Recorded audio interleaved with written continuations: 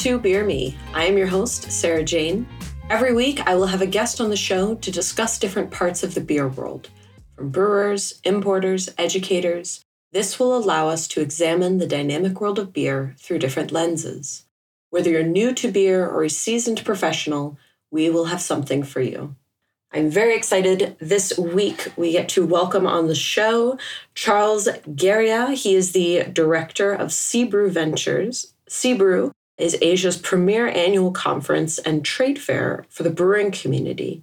Charles, thank you again for coming on the show. I really appreciate it. I understand that you were calling in from the UK? Yeah, well, thanks very much for having me, Sarah. It's lovely to be here. Looking forward to this chat with you. Yeah, I am. I've just got back from Singapore. I lived for 22 years in Singapore and recently moved back to the UK, but the plan is to move back out to Singapore again in the next few years. So just for family reasons, we moved back to the UK. It's been, even before the pandemic, it was fun because commuting out to Asia is a fairly long commute for anybody. Yeah, that's a long road there. Yeah. But the pandemic's been fantastic. In terms of that, because I've spent more time at home, a bit more time with the family. So yeah, looking forward to getting back out on the road again and getting around the region. So before we dive into everything you do, I want to get a little bit of background on how you got into the beer world and, kind of what was your introduction and, how you kind of got where you are today. Well, I kind of fell into it, I guess a little bit by mistake. I was backpacking around the world after finishing university and ended up in Hong Kong. The easiest job to get up in Hong Kong at the time, this is back in the early 90s, was in the bar industry. So I started in Hong Kong, 93, I think I got to Hong Kong, 93, 94. Then moved down to Singapore in 98 and again stayed in the bar industry. Then started to set up my own bars. So we set up a small regulars hole in the wall. And then after that, we opened up a Belgian beer cafe, which then that was really when I got into the beer, into the different styles of beer, into craft beer. I would go annually, I'd have a pilgrimage to Belgium to go and try more beers and find beers to bring back to Singapore to sell in our restaurant. That's what got me into beer, I guess, in depth into beer. After that, the things just developed. I helped out with Big Beer Festival in Singapore to run a beer awards program for them. And that then introduced me to a lot more people in the Asian beer community through judging beer up in Japan. We started a beer importing company into Singapore. I then started up a Singapore Craft Beer Week, which we ran it for a couple of years and we realized we needed to run some of our own programs during that week.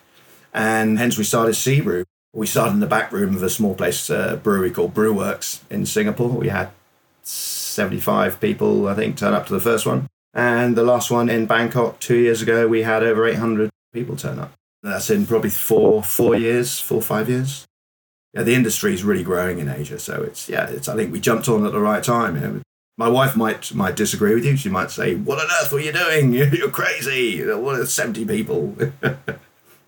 So Seabrew itself, this annual conference for the brewing community in Asia, started out very, very small. It's grown significantly. What were some of the initial goals of the conference as this started out? Because you're in your 6th year, right? Yes, 6. Well, it would be our 7th year this year, I think. Yeah, it's really about the community. It's about getting the community together, giving everybody a reason just to put their work gear down, come on out, gather with other members of the industry, share ideas. And there's very few opportunities in Asia at the moment for brewers to develop their skills because there's very few brewing schools in the region. So what we do is we work with the suppliers as well as experts in the industry to take the opportunity to present new advances in technology, talk about different aspects of brewing with the brewers. So it's very much a multi-pronged focus that we have. We want to bring the community together. We want to take that opportunity for them to learn more about their trade. Also, we can't discount the supplier side of it as well, because at the moment in Asia, there is limited supply of ingredients. So what we try and do is we're trying to expose the suppliers to the brewers and say, look, there's something happening in Asia. You need to be here. You need to give these brewers choices. They have to be able to choose what ingredients they're going to use, not just have a few limited ingredients. So yeah, they kind of work with everybody to bring everyone together. The industry itself is growing rapidly for sure, and has been over the past couple of years. But you're saying that the shortage that brewers are experiencing, is this with just ingredients across the board, barley, hops, yeast, or are there particular things that are troublesome? It's the base ingredients, really. What we would like is for more distributors to realize what's happening in Asia. Not that Asia was late to the craft brewing party. I mean, it's just started at a different time. So the focus tends to be very much on Europe and America with the craft industry. But the industry is growing rapidly, and the more choices we can help bring into the region, and then the more choices the brewers have. One example would be fruit purees. So there's not a lot of supply for fruit purees. The brewers are having to go to the US to get purees from the US. And sometimes the suppliers aren't aware of what's really happening in Asia. They don't know that the industry has grown rapidly, that there's potential for a huge demand.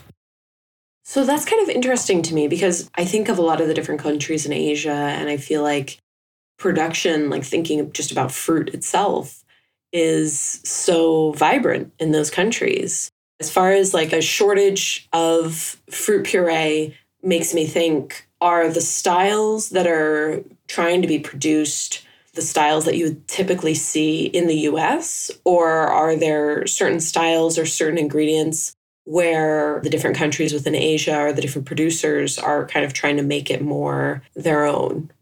You're finding more and more brewers using the Asian products with the herbs, with the spices.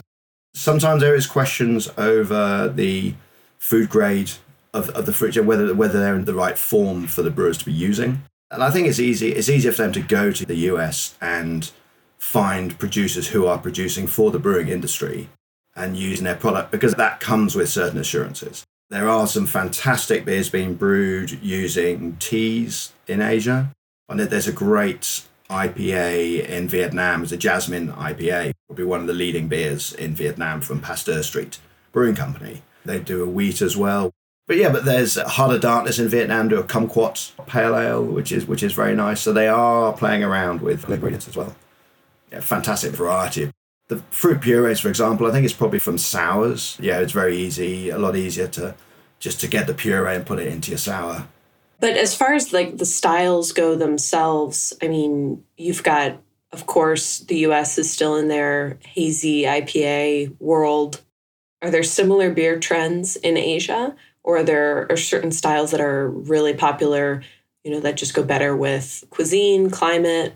I think Asia's still working out what the Asian style is. I mean, there are so many different countries, so many different palates. It's very difficult to say there is a pan-Asian style. One brewer I know in China, his bugbear is wheat beers. And he says, I wish Chinese would learn to drink something more than wheat beers. And that's the flavor they like. And he's looking to try with different flavors and produce different beers. But it's a popular style.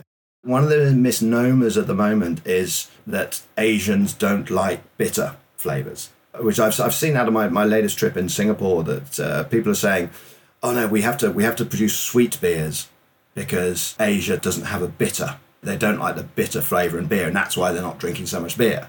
Well, that sounds so counterintuitive considering there are so many bitter flavors in cuisines. Exactly. I mean, the biggest beer drinkers in the world, China, they're the biggest consumers in the world. If you go to any country in Asia, the dominant beer you'll find will be a lager. And typically, they have bitter notes. Singapore, for example, take Singapore, I've just come back from.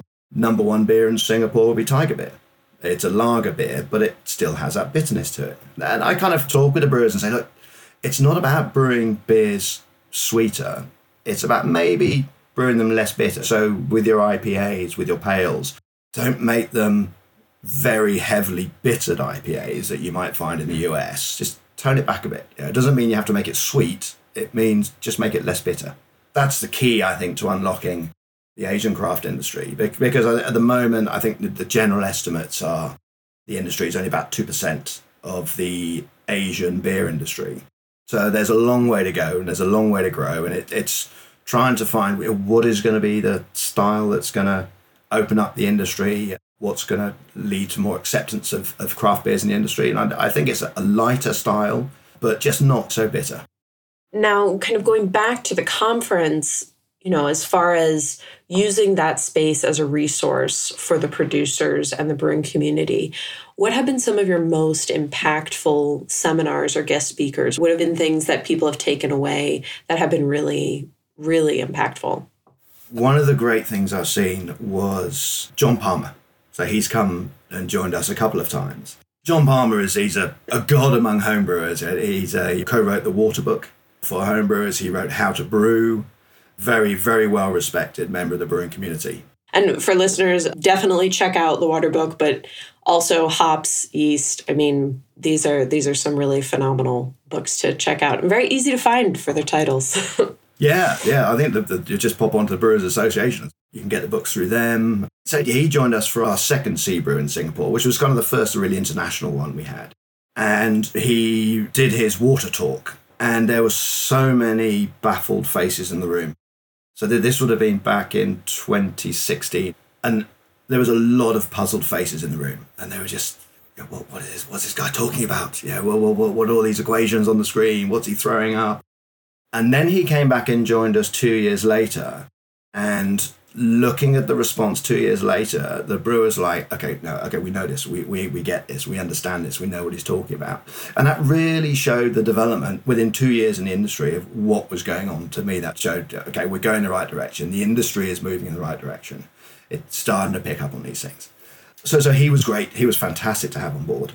We also had one which was a lad from a UK brewery called Four Pure. And he was one of the founders of Four Pure who looked after the marketing side of the business.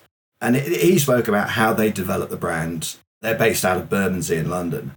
He spoke about how they developed the brand, the kind of initiatives they were doing, what worked for them and what didn't work for them.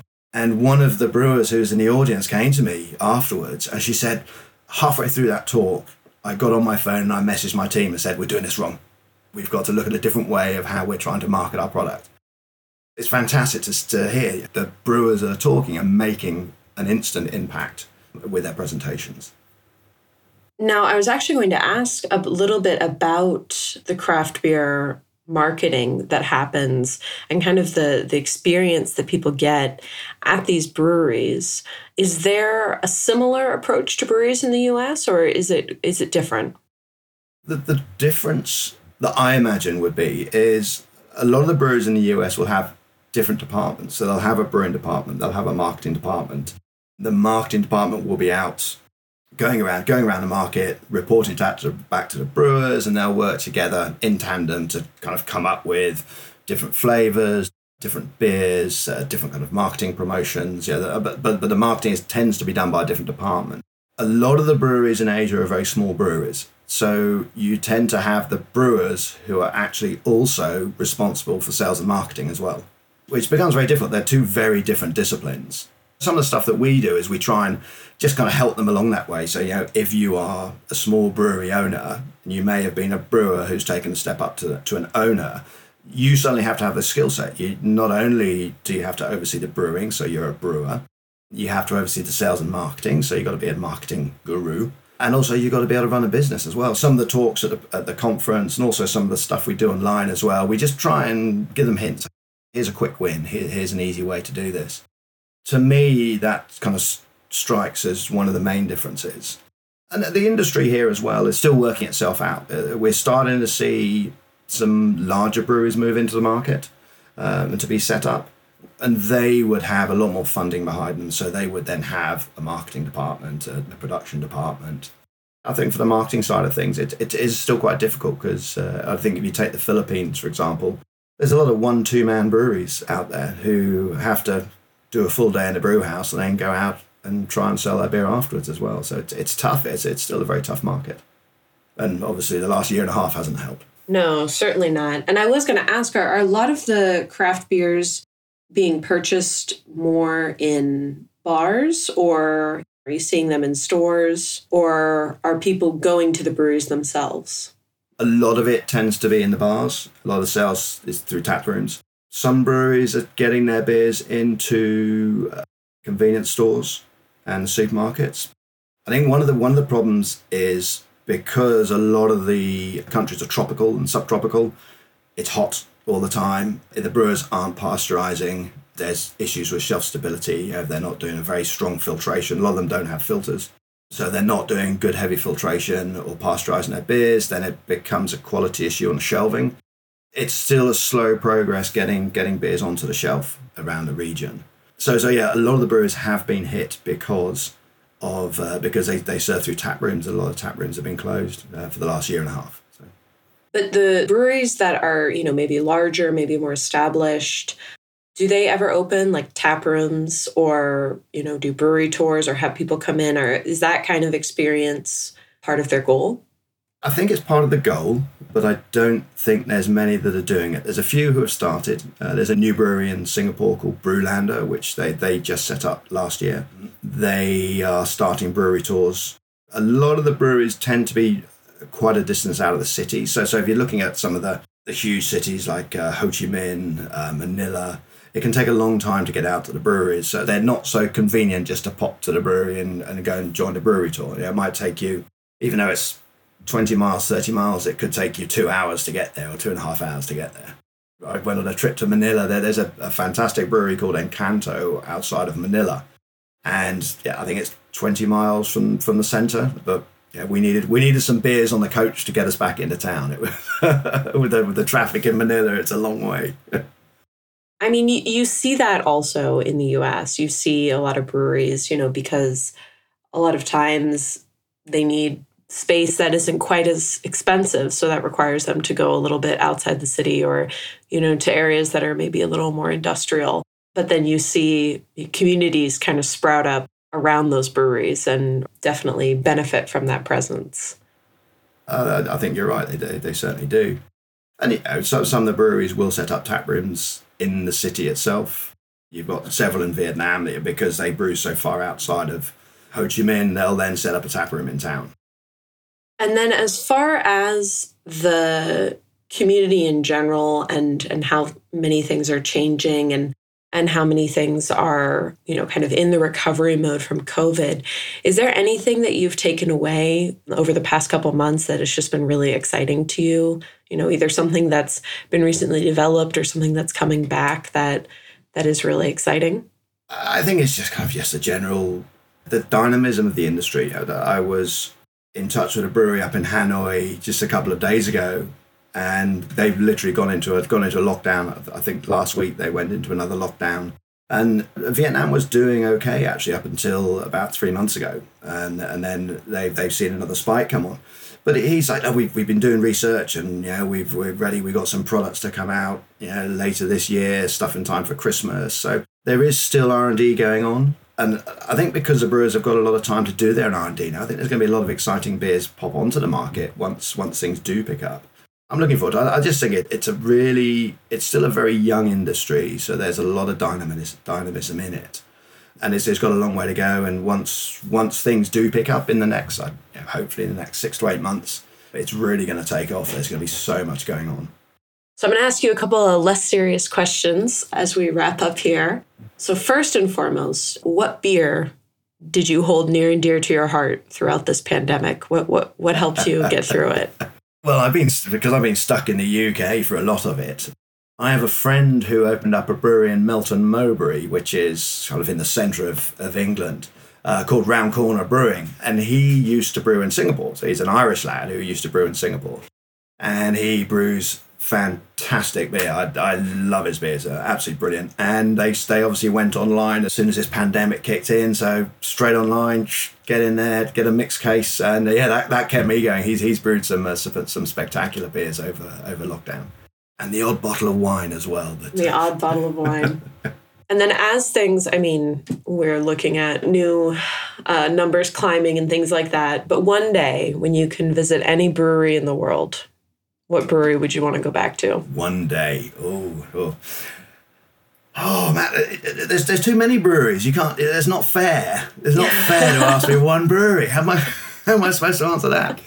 I would say more a city than a brewery. I love my trips to Ho Chi Minh, so Saigon as the locals will call it, because there's so much going on there. It's a really dynamic city, very much an upstart city, which I think really embodies the whole craft beer culture. It's a dynamic city. And there's so much happening, and there's spectacular food culture there. There's all the beers as well. There's this amazing tap room in the middle of Saigon called East West Brewing Company. I'm not sure if you're familiar with the shop houses in Vietnam. They're very thin and long, and maybe 3 or 4 stories tall. And they've taken up 2 units and opened it up. And there's at the back of the tap room, they've got the brewery on 2 floors that you see. It just looms over the entire tap room, and it's absolutely spectacular, right in the heart of the city. And yeah, just going in there, and even sitting out on the street, having one of the local big beers on the street. There's a vibe there, which is I'm looking forward to getting back to that. Charles, thank you so much for taking the time. I greatly appreciate it. Now, I know that the Sea-Brew Conference is going to be November 4th through the 5th in Taipei. Is there any way for people to experience any part of it virtually? We're not sure at the moment, unfortunately. We're not sure whether we're going to be able to hold it in person, because a lot of the countries in Asia have still kept their borders closed. If not, then we will be doing a virtual version. So we'll be doing a virtual, it'll be fully online. We're looking at the moment at how we can do that, what we can do. All the updates will be on our website, so www.sea-brew.com, or through the Asia Brewers Network. Yeah, so log on, find out what's going on. All our webinars that we do, they're open to anybody to come in and join in. It's part of the community. Just come on in, jump on a webinar, jump in a discussion group. We love to hear from people all over the world. It gives a real perspective on what's going on around the world and in Asia as well. Nice. Thank you again for your time. I really appreciate it. Well, thank you very much for having me. This has been fantastic. It's been lovely talking with you, Sarah. Well, this has been Beer Me. Check us out on Instagram at Beer Me Radio. Any questions, comments, concerns, feel free to reach out at beermeradio@gmail.com. And please listen anywhere you get your podcasts, Spotify, etc. Please give us all the stars and all the comments and subscribe. We will catch you next time. Cheers.